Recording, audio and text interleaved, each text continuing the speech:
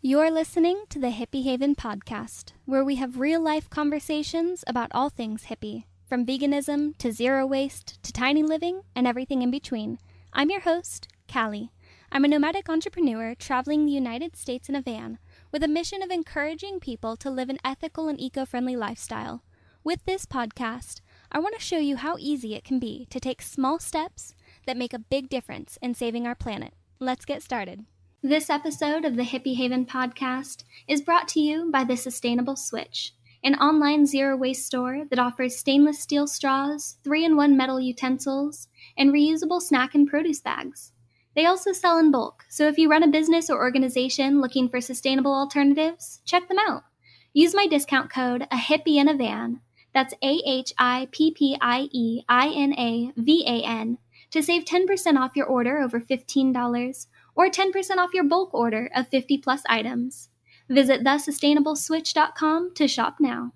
Today I'm chatting with Erin Curtis, who is a member of our Hippie Haven Facebook group.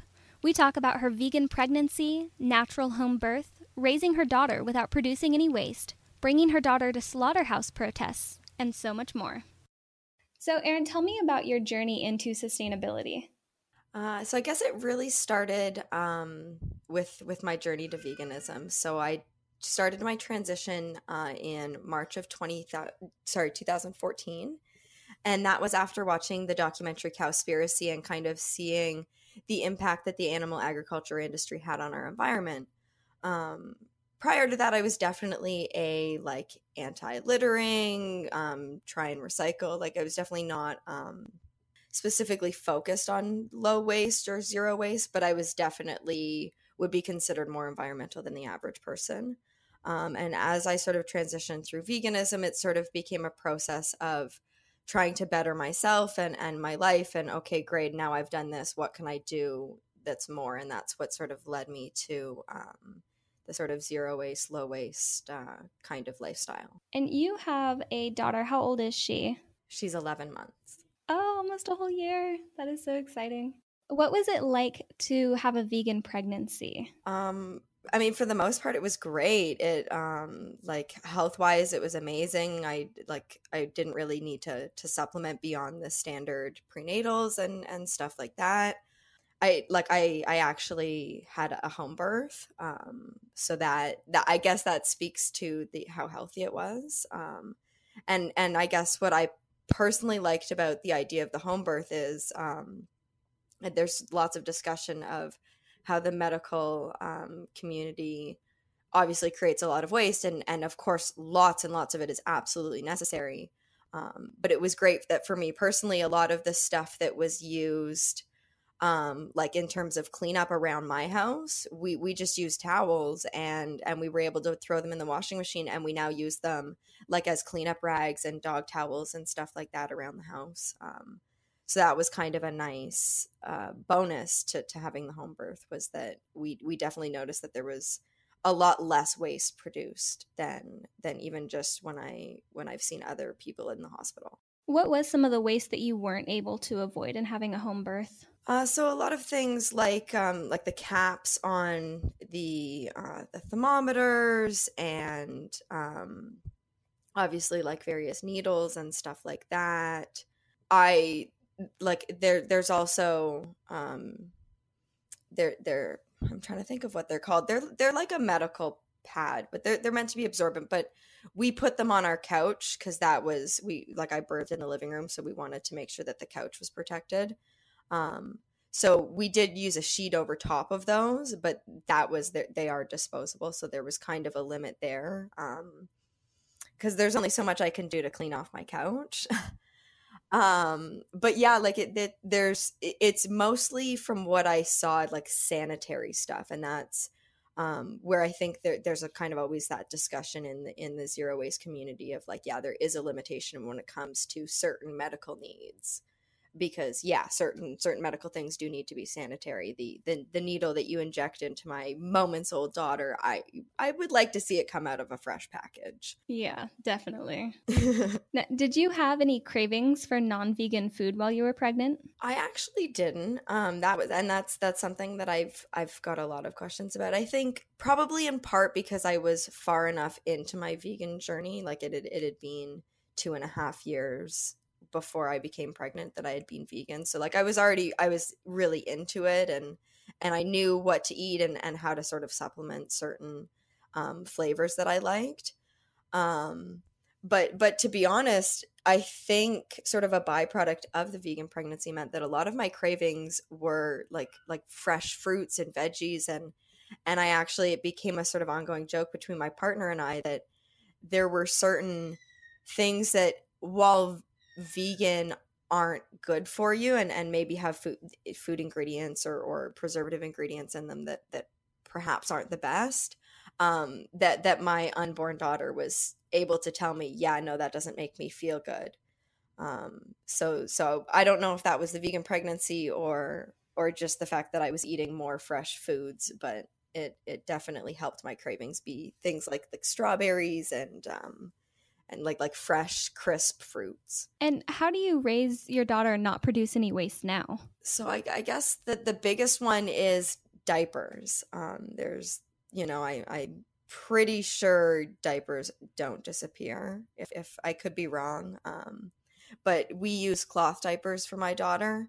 And one of the main decisions that we made, because cloth diapering is kind of becoming a little bit more popular now, which is really great, but what I'm noticing is the systems that are more popular are these like all-in-one or pocket diapers, which basically look exactly like the disposable option but are made of cloth, and therefore you still need to have a pretty significant number of them, and then you can use them for as many kids as you have, or you could resell them, but they don't really have a use beyond being a diaper.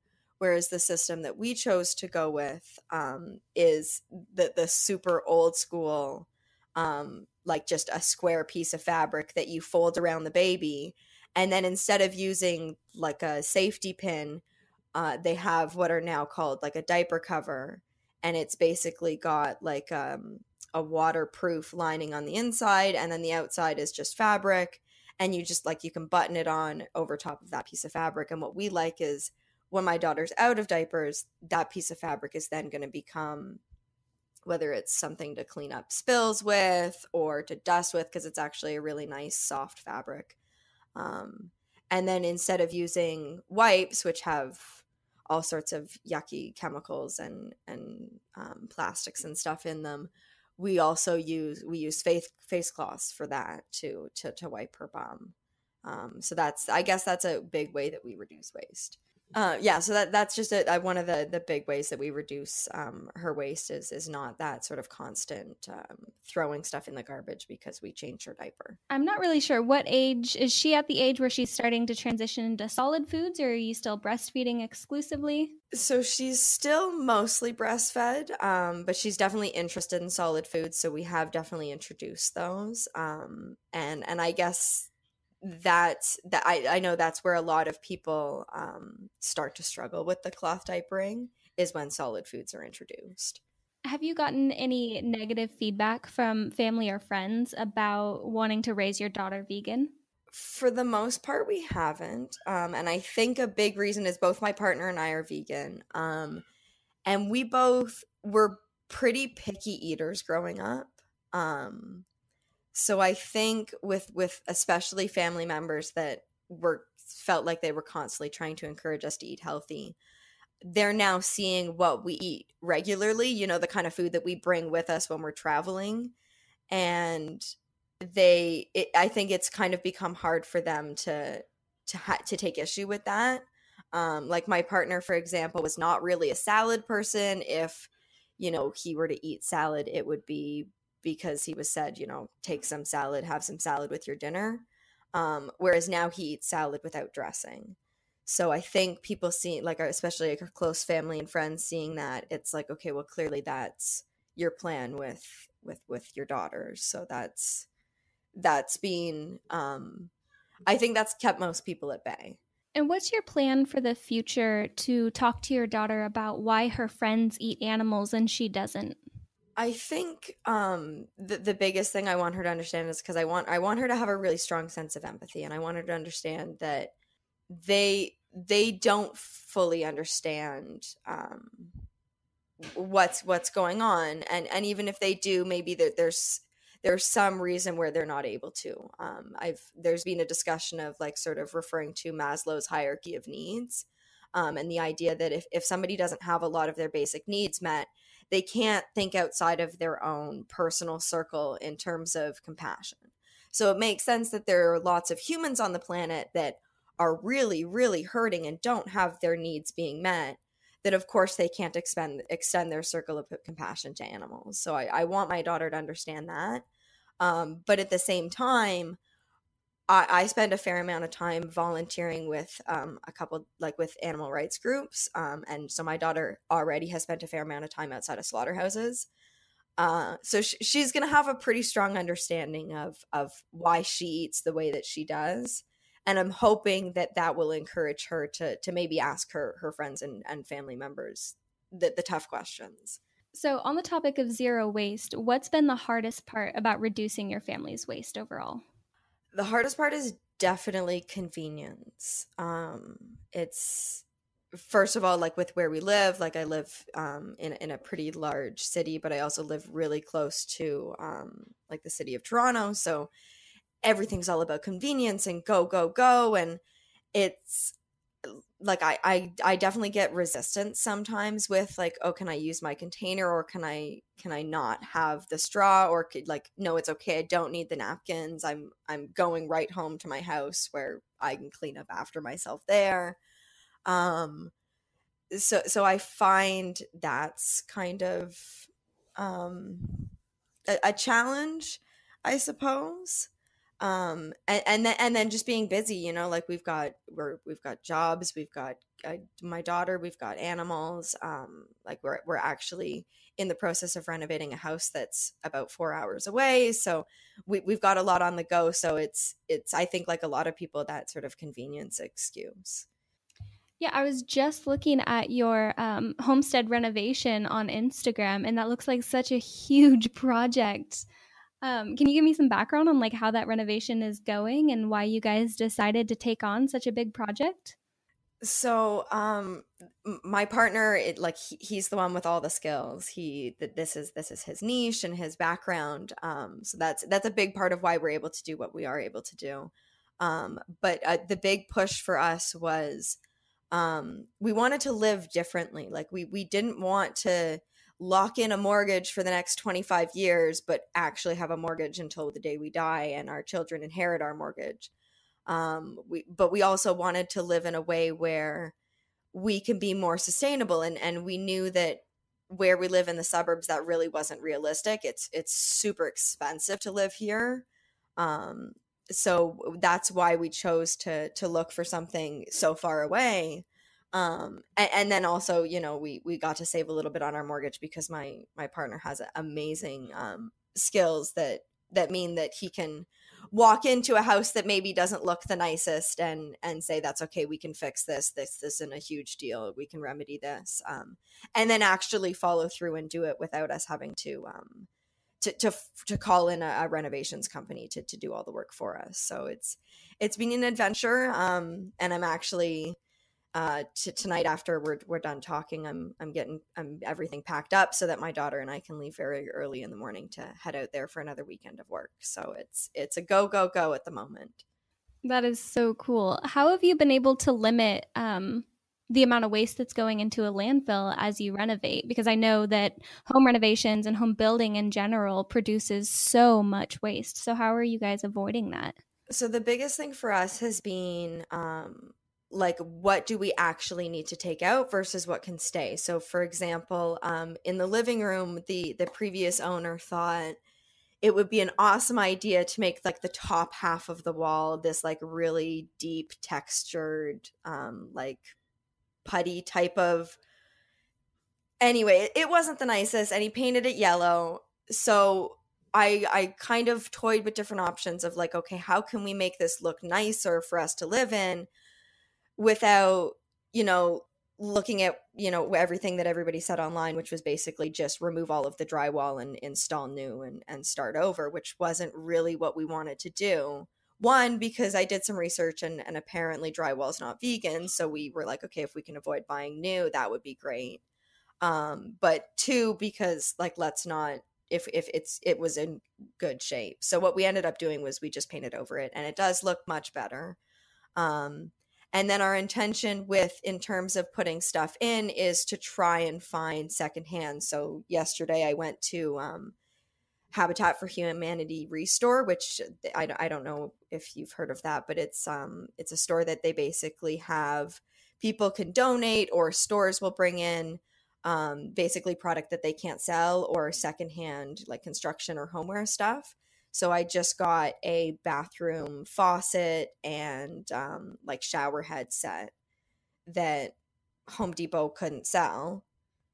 So rather than going to Home Depot and purchasing a brand new one, I got this one that's in the box and still has all the packaging, without creating that demand for a brand new one when this one was perfectly fine. So we try to seek out maybe a less common way to find materials whenever possible, rather than just going to the store or looking online and trying to buy something new. I had no idea that drywall wasn't vegan. What sort of animal product is in it? I'm not 100% sure. Like everything that I found was kind of iffy about like just all the companies they contacted couldn't be super specific, but my understanding is it's something in like the powder compound, whether it's a binding or it, like, to be honest, it could even be bone char. But yeah, when we found that out, like my partner's not a huge fan of drywall. It's super finicky to work with anyway, and it's really messy. So when he found that out, he said, "Great, let's just not use any drywall." So that made that decision easy. That is crazy. I would have had no idea. I'm definitely going to have to do research into that, and I will add it into the show notes for this episode for anybody who's interested in knowing about drywall and whether there's vegan options or any sort of eco-friendly alternative to it. Definitely, definitely. There's a lot of things like that that you would never realize it until you look, and then you're like, oh wow, that's why are you using that? But we all know it's because there's so many byproducts available. Yeah, I didn't know until just recently that some sugars aren't vegan because they use bone char. I was like, what? Why? Like, why is that even necessary? Now, is your partner right there with you in your zero waste journey, or are you kind of leading the effort at home? Yes and no. It's funny. I think we both have very different interests. He's definitely very environmentally focused, like I am. And he in terms of the renovation, like he's definitely more on board with getting stuff secondhand. And I think that probably comes from his expertise too, and knowing what you can reuse and what is worth getting new. Now in terms of like always bringing containers and stuff, that's a little bit different. I mean, he does work outside of the house 5 days a week right now, and I don't. So that's also different. But then we joke that he has way more knowledge about all the different plastics and what's recyclable and what's not. And that's knowledge that he's had for a really long time. So I'd like to think that our different interests complement each other. So I saw on Instagram that you also do small container gardening. What tips can you give about growing your own food at home? The biggest one is grow what you eat. Grow what you eat every day. Grow what you eat constantly. I when I first got into gardening, I got kind of carried away with like, oh, that looks fun, and oh, like let's do this, and grow what you eat.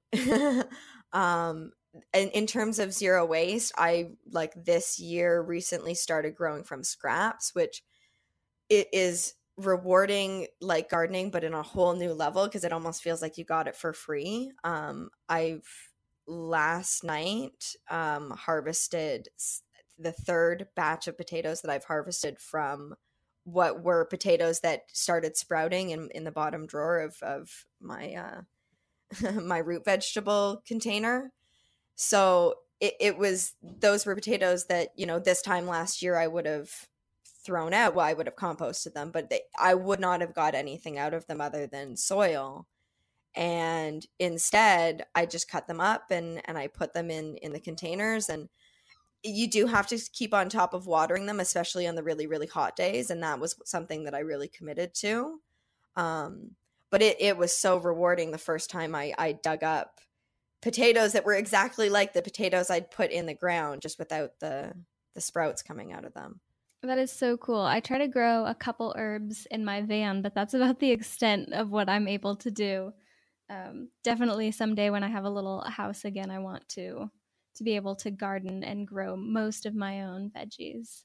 So you have vegan and zero waste pets. What pets do you have, and how do you maintain that lifestyle with them? So we have 2 bunnies and then we have a dog. So with the bunnies, they eat hay, which we actually drive. I mean, it's on the way to my dad's place, but it's only about 10 minutes north of the city, to like a farm supply type store, and we buy it in a big bale, and it works out to be about $13 for the bale. And yes, it is big, and you do need somewhere to store it. But when you look at like the plastic bags of hay that you buy in the pet store that are, like $20 for a fraction of the amount, it's definitely well worth it. And then all the hay comes in, like the bale comes in, is like this bright blue twine that is tied around it, which we then are able to use, like if we have a big storm and sticks fall down, we can bundle those up and we can put those out on the curb for the city to collect them. And then the bunnies also eat when we're cutting up stuff for vegetables, like they eat any of the cutoff ends. We throw those in a bowl and bring them outside for them. And then most of the produce that we purchase at the store for them, I sort of go out of my way to select stuff that doesn't come in plastic packaging, because the bunnies don't care if there's a little bit of dirt on the celery that I pull out of the grocery store shelf, because I'm going to then put it on the ground in their hutch outside and they're still going to eat it.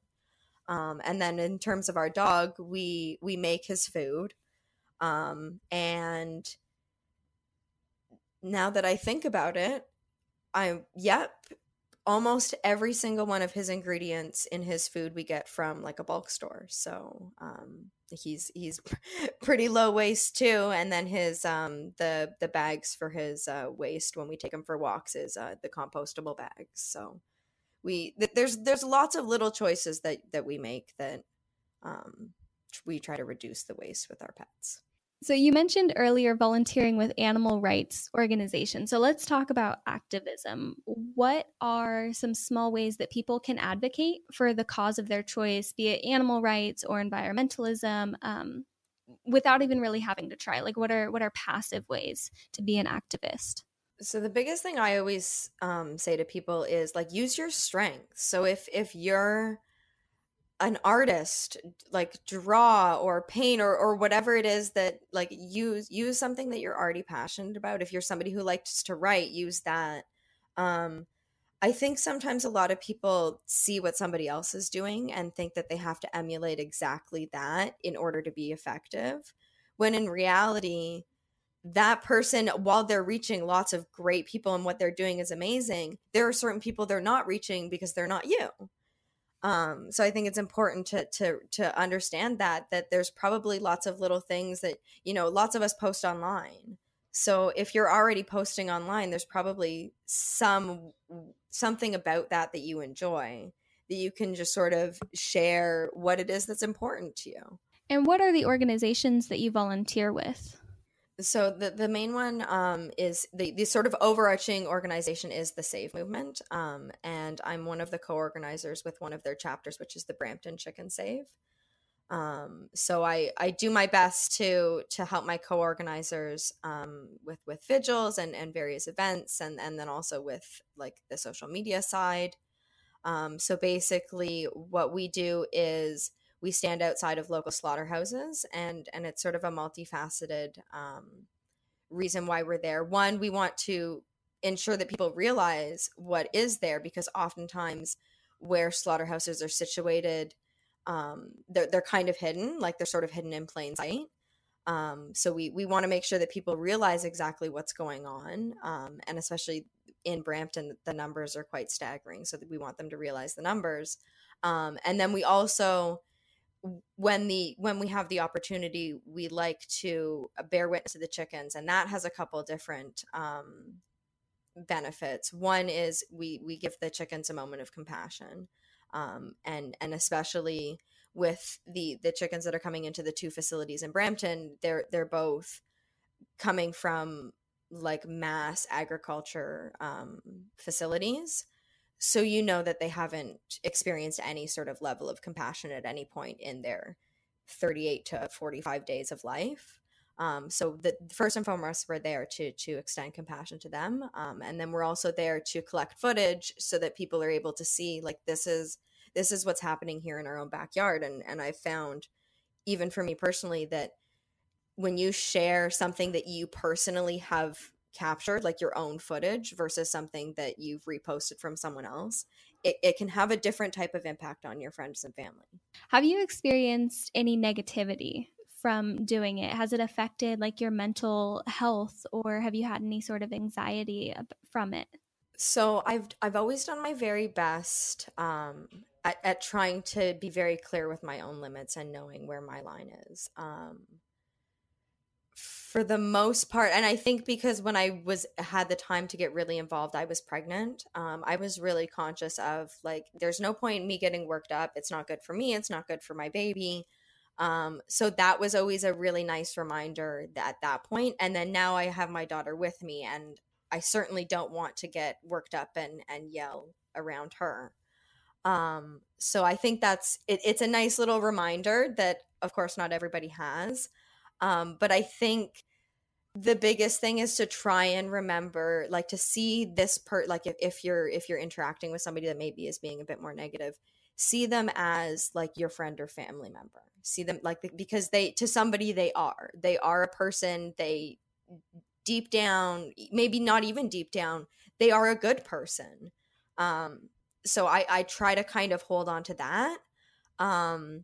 And when all else fails, I just smile and say, I hope you have a good day, because sometimes the negativity is too much and I have to decide for myself, you know what, we need to end this conversation. And there are some people where I have to say, like, no, please have a great day. I hope you have a nice day. And I have to say it a couple times for them to realize that I'm wanting the conversation to end.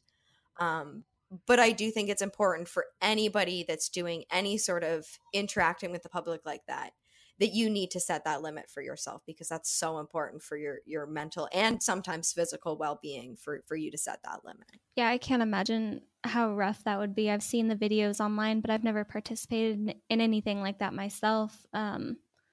Because I know that I'd just bawl my eyes out if I went and did something like that and saw them being led to their deaths.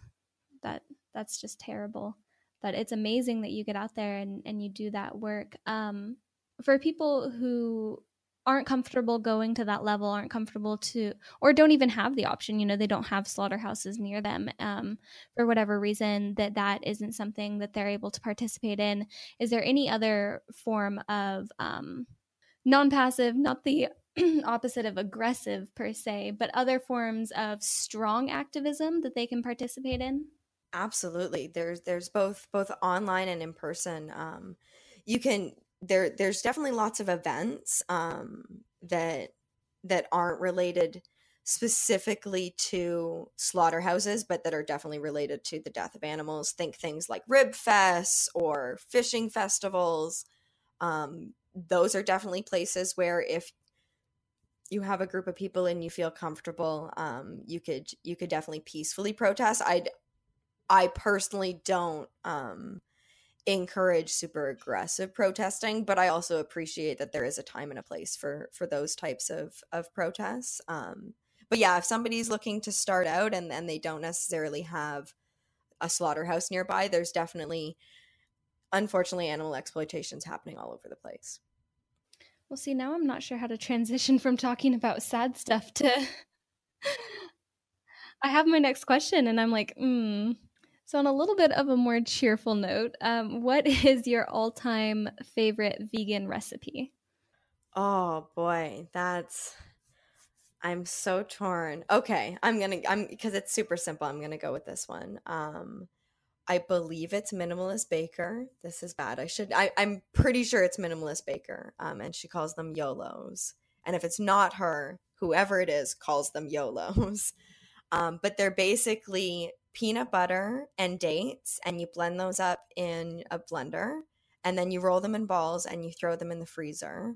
And then however you want to make chocolate, whether you want to do like a coconut oil, maple syrup, and like cocoa powder mix for like a healthier raw chocolate, or if you want to just melt chocolate chips, but then you roll the frozen balls in chocolate chips. And I'm assuming that they're called YOLOs because you're just going to eat all of them, because they basically, they're almost like a peanut butter cup, not quite, but they're definitely a crowd pleaser, and they're super quick, easy to make, and they don't last any more than 5-6 hours in my house. That sounds amazing. I love Minimalist Baker too. I'm definitely gonna have to look those up. Have you tried her coconut yogurt? That is something that is on my list to try making, is my own yogurt, because I love it. And we actually for a while bought it because we used the containers to store dog food, and then we got to a point where we're like, we now have enough containers to store dog food, so we stopped buying the yogurt. So it's on my list to try it, because it looks like such an easy but amazing recipe. It was incredibly easy to make. I'm not a fan of coconut, so I need to try it with like cashew milk or almond milk or something and see if I can make a non-dairy yogurt from one of those milk alternatives. But yeah, it was so simple to make. Like I don't think you can mess it up in any way. It just takes like 24 or 48 hours or whatever to just kind of like turn into yogurt. Yeah, it definitely seems like a super simple recipe, and what a great way to minimize waste and still have a fairly versatile snack. Because the nice thing about yogurt is, you can eat it in sort of the standard I'm eating yogurt ways, but you can also use it in recipes, which is great. What is your number one tip for somebody who's just getting started in their ethical and eco-friendly journey? I would start in simple ways, maybe things that don't seem like a big deal. So like if you're looking through all of the different ways, because there's so many lists out there, right, of all the different ways that you can reduce your waste, pick 2 or 3 on that list that you're like, okay, that sounds simple, or even great, I already kind of do that. I think for a lot of people, like even just the grocery bags, over the last probably 10 years, I've seen such a huge shift of people bringing their own tote bags for their groceries. But I think people get wrapped up in this perfection thing and trying to do it all at once. And I think I don't think that's sustainable for most people. I think there's a certain type of person that can do that is super motivated and can take on that kind of challenge and make a huge shift overnight.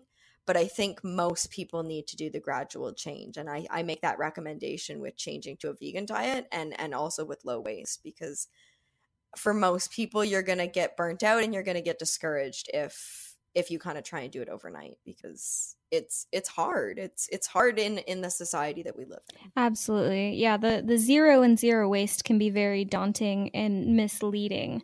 And I think it's important to remember progress over perfection. So yeah, starting with the small things is definitely a good idea. Well, Erin, thank you so much for coming on the podcast with me. I appreciate you taking the time.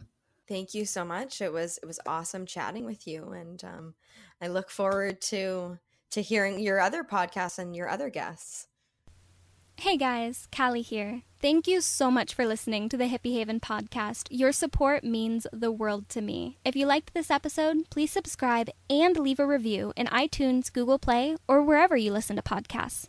It only takes 60 seconds, but it really helps because reviews influence how easily people can find this podcast in search results. We also have an exclusive community over on Facebook, so if you want to connect with me and other like-minded people, just type Hippie Haven in the Facebook search bar and join our group. Thanks again, and stay tuned every Wednesday for the next episode.